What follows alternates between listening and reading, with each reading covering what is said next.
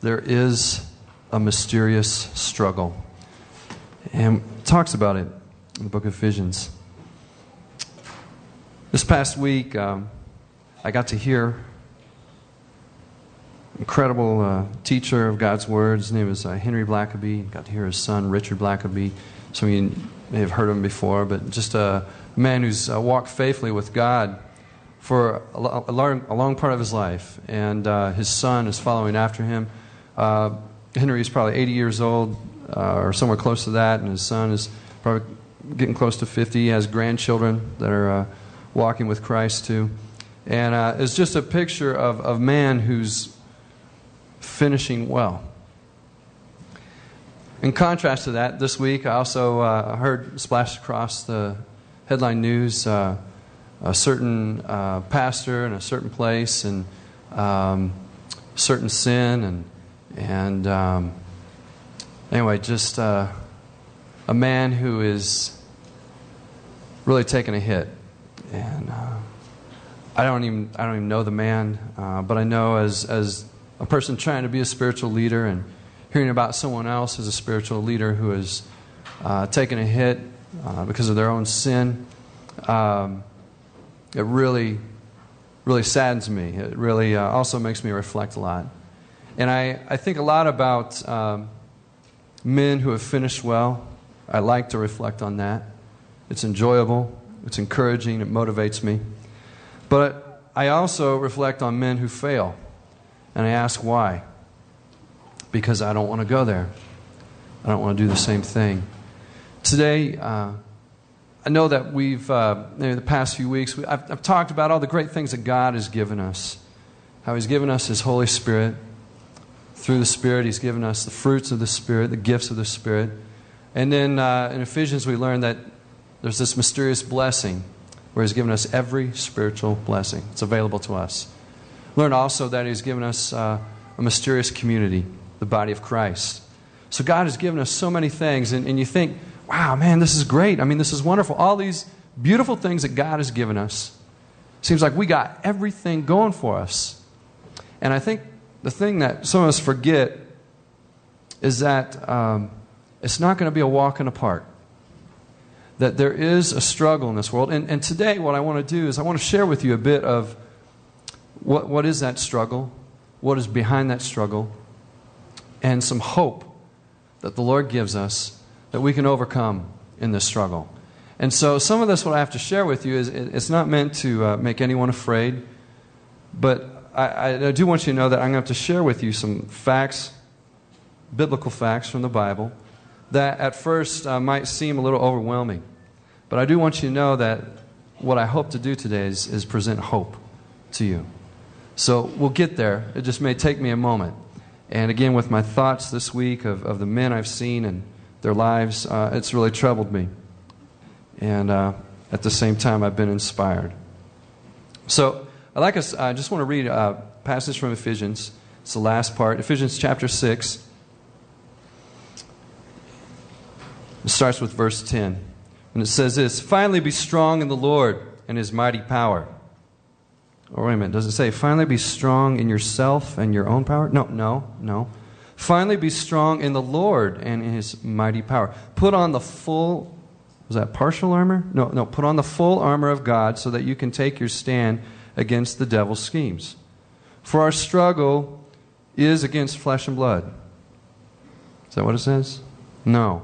It says, for our struggle is not against flesh and blood, but against the rulers, against the authorities, against the powers of this dark world, and against the spiritual forces of evil in the heavenly realms. Therefore, put on the full armor of God, so that when the day of evil comes, you may be able to stand your ground. And after you have done everything, to simply stand. Stand firm then with the belt of truth buckled around your waist, with the breastplate of righteousness in place, and with your feet fitted with the readiness that comes from the gospel of peace. In addition to all this, take up the shield of faith, which can extinguish all the flaming arrows of the evil one. Take the helmet of salvation and the sword of the Spirit, which is the word of God, and pray in the Spirit on all occasions with all kinds of prayers and requests. With this in mind, be alert and always keep on praying for all the saints. Pray also for me, that whenever I open my mouth, words may be given to me, so that I will fearlessly make known the mystery of the gospel, for which I am an ambassador in chains. Pray that I may declare it fearlessly as I should. You know why God has given us so much as Christ followers? You know why He has given us every spiritual blessing? You know why He has given us a community? Because the mission and the new life that He calls us to is not going to be easy. Some of you already know that. I didn't need to tell you that. It's not going to be a walk in the park. You're going to need every single gift He has given you. You really have. You're going to need every spiritual blessing. You're not going to be able to carry out this mission and new life on your own. You'll need a community. You can't do it by yourself. The Lord tells us in these words, inspired, breathed by Him, that there is a mysterious struggle. And I want to share with you about this struggle. I want to share with you everything that's behind it, and that there's great hope for this struggle. But exactly what is behind this struggle? Right after the Children of Light passage that we talked about last week, we immediately are told to take some specific action because we're going to have to take a stand against the devil's schemes. Ephesians 6, verses 10 through 11. The Lord goes on to reveal that our struggle is not against flesh and blood, but against rulers, against authorities, against the powers of this dark world, and against the spiritual forces of evil in the heavenly realms. So, wait a minute here. There is someone scheming against us. There is a being or beings that are not of flesh and blood. This isn't a parable story section of the Bible either, right here. This is talking about unseen, evil spiritual forces as reality. Not play story, not myth, anything else, but it's real. Many of you know that there's a real difference between the Western and Eastern culture's view of our relationship with the spiritual world. And for many years, the West has viewed the spiritual realm and the physical realm as two distinct places where there is no interaction between the physical or spiritual until after death. This thought has been kind of carried out with modern thinking, which began way after just after the Middle Ages, is carried on really right on up to the 60s and 70s of the 1900s. And really during the Enlightenment period in the 1700s, it's a time when it was really stressed. But Eastern culture has always seen our interaction with the spiritual realm in three distinct parts. The physical realm, spiritual realm, and then there's a third realm where the spiritual and the physical interact. And in this new era today, which we call the postmodern era, moving out of modernism, it's really kind of a view that's more accepted now. Things are kind of changing. But I know some of you grew up with modern thinking parents, school teachers that would say that interaction with the spiritual realm is ridiculous. But let me just tell you this.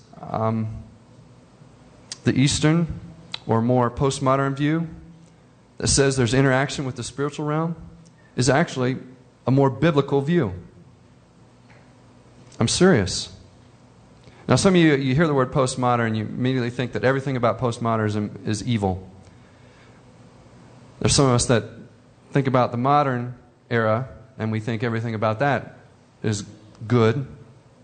But I want you to know that culture, there are good aspects of culture, and there are bad aspects of culture. We have a higher standard than just the times that we're living in. We look to something else to guide us as to what is good and what is bad. And today, what I'm sharing with you is a biblical view that we do have interaction with the spiritual realm. Take a look at Jesus himself. He was a spiritual being taking on flesh and entering the physical world. Look at Jesus' interactions.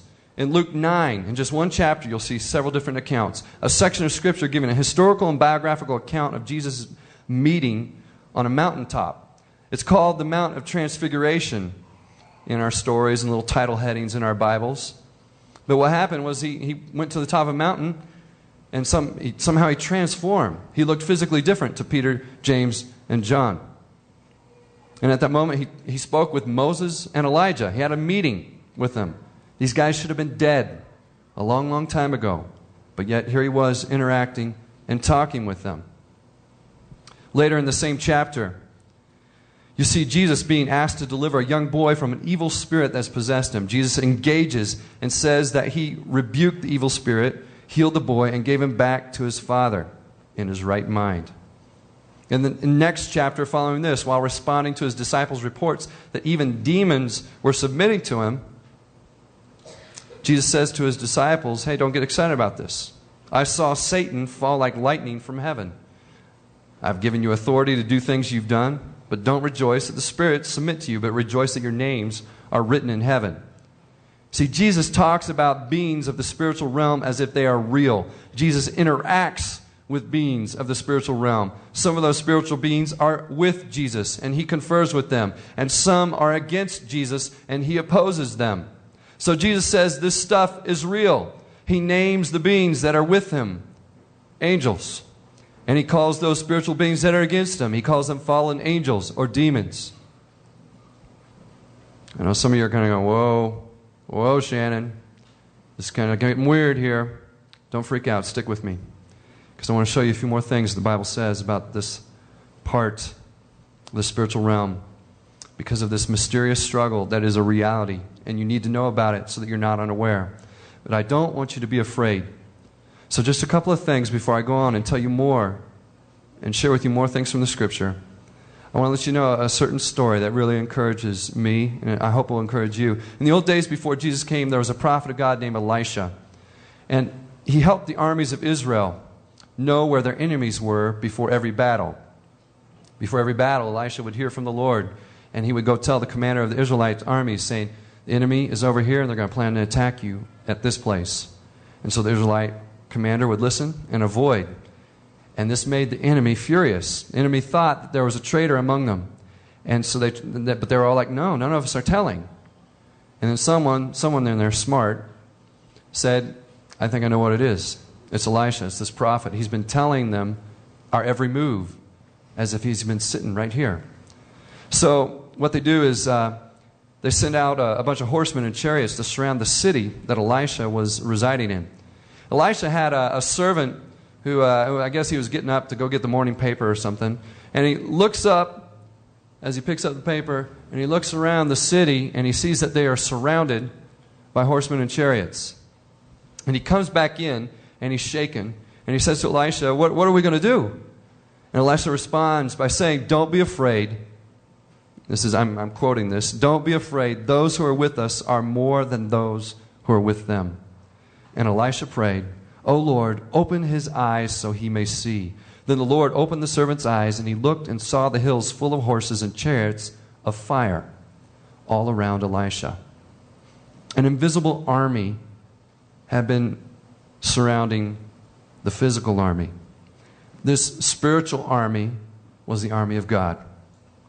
2 Kings chapter 6, verses 15 and 17. I want you to know that there are spiritual forces that oppose God and those of his kingdom. But the Lord's spiritual forces outnumber those of the enemy's spiritual forces. The other thing I want you to know about this is that I know some of you are familiar with the symbol of Taoism, the yin and the yang. It's supposed to say that the evil forces are equal to the good forces, and they're in balance, and they keep each other in check. Biblical view says that is not accurate. Biblical view says that good and God's forces outnumber evil. He is the one in control. There is not an equal balance between God and the spiritual forces that oppose God. It is not like one equal power country warring against another equal power country. It's not like a Great Britain against France. Okay? It's more like a civil war has occurred. And there is a rebellion going on. And we've been dragged into this rebellion. So, I want you to know that there is not equal balance, that the Lord is supreme, and that scriptures say that by him all things were created, things in heaven and on earth, visible and invisible, whether thrones or powers or rulers or authorities. All things were created by him and for him. God is in control. Jesus told his disciples not to be afraid of spiritual bullies and to save their fear for God, the one who holds your entire life, body and soul, in his hands. So God doesn't want us to be afraid, all right? But we do need to be aware and have a healthy respect for those opposing spiritual forces and not to shrug them off. Just like you'd have a healthy respect for a rattlesnake you found on a trail when you're out hiking. You show some respect. You keep your distance, all right? I'm sharing the next bit of biblical information with you so that, like the Apostle Paul says, you will not be unaware of Satan's schemes. 1 Corinthians 2:11. How about I just start right there with Satan? I know some of you are just like, what in the world? You actually believe that there is a being called Satan and he's real? Yes, I do. There's a spiritual being among those who oppose Christ who stands out among the rest. He seems to be the ringleader of the evil spiritual forces. He has been given several names throughout the Bible, all the names describing his evil nature. Here are some of those names that Jesus himself calls him. And again, we are Christ followers. We follow Jesus. I revere what Jesus says and what he thinks. And what he says and what he does goes. That's where I'm at. And here's what he says. He calls this ringleader Satan. He calls him the evil one. He calls him the father of lies. He calls him Beelzebub. He calls him murderer and the prince of this world. In other places in the Bible, the leader of the evil spiritual forces is given these names: the adversary, the accuser, the prince of demons, the serpent or dragon, the tempter, the god of this age, and the ruler of the kingdom of air. Many times he's just called the devil, which many of his followers are also called devils or demons. As soon as you entered the kingdom of God and Christ moved into your life, you inherited a lot of good things, folks. A lot of good things. And we've already talked about these things. But you also inherited the enemy of God, I'm sorry to say. Because you stand with God now, the spiritual enemy opposes you. The Bible says that the enemy is making spiritual war against mankind, and especially those who obey God's commandments and are followers of Jesus. Revelation 12:17. The Bible also says that the enemy is filled with fury because his time is short. Revelation 12:12. He knows that God is going to put a stop to him soon, and he's going to do all he can to drag down as many people with him. So we've named the spiritual enemy, but how is he furiously working against us? How does he wage war? It's not like the world does. In the passage of Ephesians, it says that the enemy schemes against us. Ephesians 6:11. In Paul's letter to the young pastor Timothy, he tells him that the enemy sets traps. In the second letter to the Corinthians, we're told that the enemy masquerades as an angel of light, meaning he tries to make evil to appear to be good. Earlier in the Ephesians letter, we know that the devil looks for a foothold in our lives, meaning a weak place he can exploit. Your Achilles heel, your chink in your armor. Ephesians 4:27. The spiritual enemy at times accuses us. Zechariah 3:1. Tempts us to disobey God. Matthew 4:1. Inflicts disease. Job 2:7. And had real specialty for lying and tries to oppose truth by deception. The enemy is even good at quoting Scripture and twisting it and trying to confuse us. He tried to even do it with Jesus. Matthew 4:6. The enemy really likes to oppose the truth, and especially the truth that concerns Jesus Christ. So what's the ultimate goal of all this effort from the enemy against us? What is he out for? Why is he doing this? Why does he focus on us? Well, the Apostle Peter, who had a little experience with Satan. If you remember, there was one time that Jesus said, Satan has asked to sift you, Peter. There was one time that Jesus even turned to Peter and said, get behind me, Satan. You're trying to stop me from my mission. Well, Jesus said that the thief comes only to steal, kill, and destroy. That's what the enemy is out to do. Peter said that your enemy, the devil, prowls around like a roaring lion, looking for someone to devour. We may not take the enemy seriously, but the enemy is not playing around with us. Ladies and gentlemen, there is a spiritual enemy, and they want to take us down permanently. It's the truth. Now, before I get to the hope in this message, I have to let you know that this is only half of the cause for this mysterious struggle. You know where the other half comes from? It comes from us. Yeah, it's our own flesh. 1 Peter 2:11 says we have sinful desires which wage war against our souls.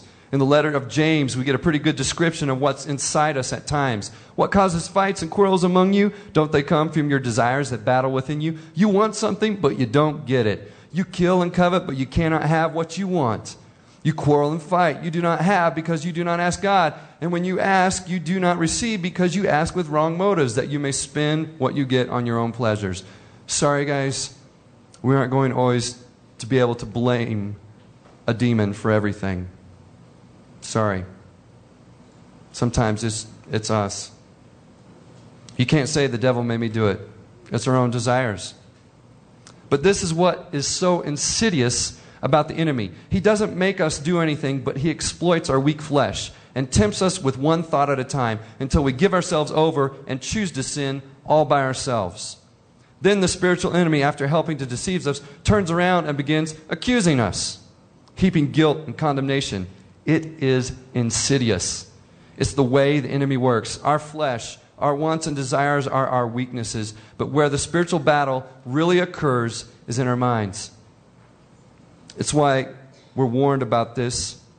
The enemy knows. The enemy knows. And we're told in the Scriptures, see to it that no one takes you captive through hollow and deceptive philosophy, which depends on human tradition and the basic principles of this world, rather than on Christ. Usually it starts with a lie that strikes at the core of us. Then when the enemy knows that we believe the lie, they build upon it even more. For example, guys, here's the lie that sometimes we buy. You don't have what it takes. We start believing it. Yeah, you're right, man. I don't have what it takes. And when we believe that lie, then more is built upon it. A lie like, you know what, your boss or your professor or teacher, he thinks you're stupid. Yeah, well, that's right, because I don't have what it takes. And from that point, the enemy begins to work on you with other choices. Choices to sin, envy, hatred, slander, violence, selfish ambition.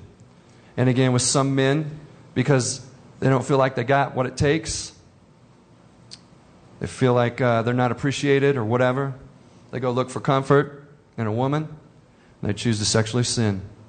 For women, it might be the lie, I'm not beautiful. The enemy gets you to believe that. He builds upon it. Maybe throws out something like this. You know what? My father never liked me as much as my sister. Well, yeah, that's obvious because I'm not beautiful. He starts building upon that.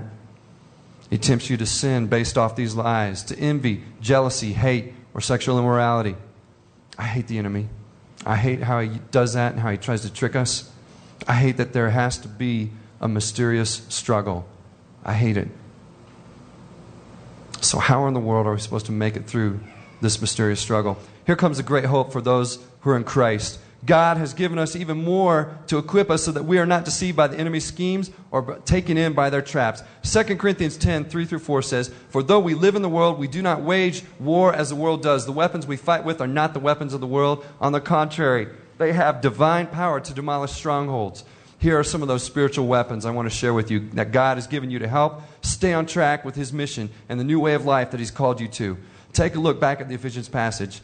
Therefore, put on the full armor of God, so that when the day of evil comes, you may be able to stand your ground, and after you have done everything, to stand. The Lord is telling us we need to suit up for this mysterious struggle if we want to remain standing in the ring. Like Rocky Balboa, we're going to have to go the whole 15 rounds. And we may be barely standing, but we'll be standing. I know some of you maybe feel that way when you go through the struggle. You feel like you're barely standing, but I want you to know you're still standing. It's all right. Put on, what's the first part of the armor that we're told to put on? Put on the belt of truth. You've got to have the truth wrapped around you like it's to never come off. What truth? The truth would be something like this. Who shall separate us from the love of Christ? Shall trouble or hardships or persecution or famine or nakedness or danger or sword? No, in all these things we are more than conquerors through Him who loved us. Again, I know some of you feel like, man, I don't feel like a conqueror. I feel like I'm being conquered. Guys, this is the stuff. You got to start putting it on. But I want you to know that being a conqueror might mean, again, like Rocky Balboa in the ring, you may have just conquered by this much, but you conquered, okay? And the Lord can help us do that by His strength and by His power. For I am convinced that neither death nor life, neither angels nor demons, neither the present nor the future, nor any powers, neither height nor depth, nor anything else in all creation will be able to separate us from the love of God that is in Christ Jesus our Lord. It's Romans 8. To put on the belt of truth, you've got to start rooting out the lies and replacing them with the truth. Why does this passage associate truth with a belt? I have no idea. I have no idea. In the mind of Shannon McCready, I imagine that without the truth, it's like walking around with your pants down. And the enemy just wants to kick you where it hurts most. Dig up the lies, replace with the truth, and you'll keep your spiritual britches up. The armor list goes on. With the breastplate of righteousness in place. There's that big word that everybody has trouble remembering what it means. Let's try this. Righteousness is rightness with God and before God. You are in good standing with Him if you are righteous. When He looks at you, He sees only good and is pleased with you. That's our working definition. Now, I know we're all probably saying, I know myself, and I know the things I've done. How could I ever be righteous or right with God? You can't on your own. It doesn't work. And that's why you need to borrow someone else's righteousness and put it on. Yeah, it's Jesus' rightness from that we put on. That's how it works. This righteousness that comes from Jesus and not yourself is what helps us against accusations of the enemy.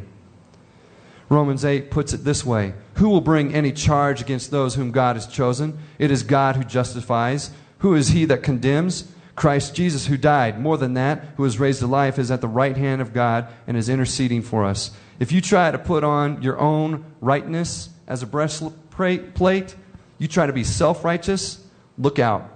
You're going to take some hits. You're going to fall. I believe there's a connection between this righteousness and truth that we put on and the account of the believers who are described in Revelation 12, who overcame the enemy by the blood of the Lamb and by the word of their testimony. It is by the blood of Jesus Christ that we are made righteous. And your testimony is the truth that we put on. What is that testimony? That testimony is Christ loved me when I was a sinner. You know, what do you do when the enemy comes to you as the accuser and accuses you? I mean, he's got the facts right, I'm pretty sure. He's got the evidence. You know what I do when he comes to me? I say, you're right. Yep. That's me, sinner. What, you liar? Yeah. Vain? Yeah. Sexually immoral? Yep. Those things? Yep. That's me. But you know what? Christ, I stand in Him. He has forgiven me. And I put on His righteousness. I wear that. The rest of our armor for our struggle includes feet fitted with the gospel of peace, the shield of faith, the helmet of salvation, and the sword of the Spirit, which you are told is the Word of God. These gospel shoes that you've been told to put on means you're going somewhere. When you put them on, it means you've accepted the mission, and that no matter where the gospel takes you, whether a safe place or a dangerous place, Jesus' words are true for you that He spoke to His disciples when He said, "Go, therefore, and make disciples of all nations." He said, "I will be with you always to the very end of the age." The Lord will be with you when you put on these gospel shoes. We're told to pick up the shield of faith because the evil one shoots stuff at us. I think some of us feel like we're hiding behind tiny shields. We got this little bitty tiny shield of faith, and it just doesn't seem to cover us. And we're taking hits all the time. How do you make that shield bigger? Well, our faith, according to the Bible, gives a definition like this: being sure of what we hope for and certain of what we do not see. That's what faith is. So if you want your faith to grow, you need to know more about the God you cannot see. If you want your faith to grow, you got to know what has been promised before you can ever start hoping for it. Grow in what you know about the God you can't see. Grow in what you know about what that God has promised. Most of you are going to find it right in God's Word. That's where you're going to find those things. The helmet of salvation. Every guy knows that if you get your head knocked off, it's all over. You're dead. You got to have something to protect your head. Your salvation is in Christ. If you try to find salvation elsewhere, you're going to lose it all in this battle. The sword of the Spirit, or in today's terms, maybe the bazooka of the Spirit, is the Word of God. I mean, I'm just throwing that out. I mean, he's using the military terms of his day. We'll use the military terms of our day, I guess. Bazooka of the Spirit. which is the Word of God. But I want you to know that in this passage, the language indicates that it's not the written Word of God, it's the spoken Word of God. I know many of you have never memorized a single verse of the Bible in your whole life, but you need to get the Word of God from your mind to the tip of your tongue. You got to get it where you can speak it. One way I think might be helpful for most of us would be to get some good worship music going. A lot of that worship music has great scriptures in it, contained in it, or it is scriptures directly put to music. You know, Paul and Silas, they sang to God in prison. Next thing they know, the prison doors are open and the chains fall off. Acts 16. Jehoshaphat, the king of Judah, followed the Lord's instructions and placed singers at the front of his battle line. As they sang, the Lord set ambushes against the enemy. And the military guys didn't even have to fight that day. 2 Chronicles 20. The Bible describes the Word of God as active and powerful. Get it out of the book and into your mind and heart so it can come out of your mouth with that bazooka sword power. You've got to be able to speak it. You've got to be able to say it. The Spirit's got to have something to grab a hold of you. It's got to be in you. Once you put on the spiritual armor, we're told to pray in, pray by, and pray through God's Holy Spirit. We're told to pray all kinds of prayers on all occasions. Basically, once you got the armor on, go where those gospel shoes take you and pray all the time and pray about everything. In this mysterious struggle, our prayers make a difference. I don't have any theological thing to say about how prayer works or why God asks us to pray. I just want you to know that prayer to God does work. And I know that many people think that prayer doesn't accomplish much.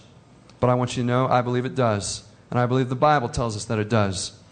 Let me just give you a little rundown. Genesis 15, Abraham prayed to God, and at 100 years old, he was given a son. Genesis 24, Abraham sends a servant to find a wife for his son. The servant prays, he brings the wife home. Exodus 2, the Israelites are slaves in Egypt, and the reason why God was going to deliver them, I've heard my people praying. At the Red Sea, the Israelites are trapped. Moses prays, and God gives directions and parts the waters. Exodus 15, the waters at Marah are unfit for the Israelites to drink. Moses prays, and God makes the water drinkable. Numbers 11, Moses' sister has a bad attitude and gets struck with leprosy. How does she get rid of it? Pray.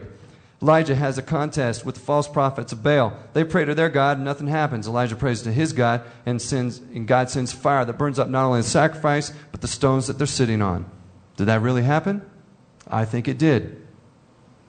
Judges 16, Samson has been captured and his head is shaved. He leans up against a pillar and does what? He prays. 1 Samuel 1, Hannah goes to the temple and does something to get a child. What did she do? She prayed. Did that really happen? 1 Kings 3, Solomon needs wisdom. How does he get it? Prays. Daniel 2, people are having dreams. How does Daniel get understanding? He prays. 2 Kings 25, King Hezekiah gets sick and is given 15 extra years to live. How does he get it? He prays. I could go on and on. But do you see a common thread running through all this? Something needs to be done, somebody prays, and then something happens. Somebody needs help, somebody prays, and then they get help. Right in the middle of all these accounts is prayer, prayer, prayer. God's people are people who come to Him and pray, and God does something. Did those things really happen? Did they? Those things in the Bible? Yeah, they did. I believe they did. And therefore, as far as a biblical view is concerned, do you think prayer is something that accomplishes things? Yes. I would say yes, mildly. So what in the world did I just tell you here? Pray, yeah? Yeah, I told you that there's a mysterious struggle going on, and we're in the middle of it all. In this struggle, there's an unseen spiritual enemy who opposes God and the people of His kingdom. We don't have to be afraid of this opposition because God is greater. In this struggle, the enemy tries to deceive us and exploit our weaknesses, even using our own flesh and desires against us. But God has given us spiritual weapons to help us in this struggle and tells us He will be with us to the very end. He hears our prayers and responds. And He tells us that in the midst of this struggle, that one day, as the Scriptures say, the God of peace will soon crush Satan underneath your feet. Romans 16:20. And why is all this mysterious struggle going on? Because God is trying to accomplish something great. Why doesn't He just whisk Christ followers away immediately after they put their faith in Christ? Why does He keep us here in the midst of this struggle? Right at the end of this letter to the Ephesians, you can see it. Pray also for me that whenever I open my mouth, words may be given to me so that I will fearlessly make known the mystery of the gospel. You and I are here to make known the mystery of Jesus Christ. That's what this battle is all about. That's what's going on here. There are still people that need to hear, and we need to be a part of this mission and this call. We need to be ready, and we need to know that it's not going to be a walk in the park, but we do need to know that God is with us and can help us. I was really saddened by this man, Ted Haggard, who fell to sin, and I don't want to talk about a specific sin, but I do want to talk about what made me angry. What made me angry is that he could get so far away without someone saying something, without someone stopping him, without someone noticing what was going on. And I just want you to know that, as spiritual leaders, I don't think many of us go down without a fight. And I just want you to know that I know for some spiritual leaders, they got targets on their back. But I want you to know that you got a target on your back too. And that in this struggle, you've got to get in each other's faces in a good way. I don't mean get in each other's faces and be angry or whatever, but there's got to be people in your life who recognize what's going on in your face. Why didn't that man, how come there weren't staff members that saw him every day at work or saw him weekly? How come nobody saw that there was something different on his face? How come nobody recognized their struggle? Maybe there was. Maybe there were people that stopped him and asked what was going on. Maybe there were people that knew. What was going on with his wife? How come his wife didn't know what was going on? How come she had no perception about what was happening? Did they not share with each other what their needs were? Did they not look each other face in face and look each other in the eye and say, here's where I'm at, where my heart is at? Did this man not have a group of people that he sat with at least once a week, like one of our jail groups? People who could, again, look at your face and go, you know what, you're telling me that you're all right. You're saying everything's okay, but I don't believe you. There's something going on because I know your face. We've got to have people like this in our lives. I'm trying to surround myself with people on every side who are going to help me in this walk and help me to finish well. Guys that we meet with, men that we meet once a month together, guys, you have permission. Ask me the toughest questions. Go ahead. Ask me how I'm doing in my relationship with my wife. Ask me about my money and how I'm spending it. Ask me how I'm doing sexually. How am I doing with my thoughts? Go for it. And no, young men that I'm meeting with, I'm going to be asking you the same thing. I'm going to get in your face. Because we can't let that kind of thing happen here. And those of you've got to start surrounding yourself with people who care about you and who love you and are going to call you on the carpet. Don't let the enemy destroy you. He comes to kill, steal, and destroy. He's playing for keeps, okay? Lord, I pray that you would enable us to be able to overcome, Lord, the struggle that we face every single day. And Lord, that you would be with us every hour of the day, every second of the day. And Lord Jesus, that you would live through us, Lord, by your power and by your might. And Lord, I pray for your spiritual protection on this group of people. Lord, I pray that we would continue to pray as a body, as a group that is devoted to you. Lord, I pray this in Jesus' name. Amen.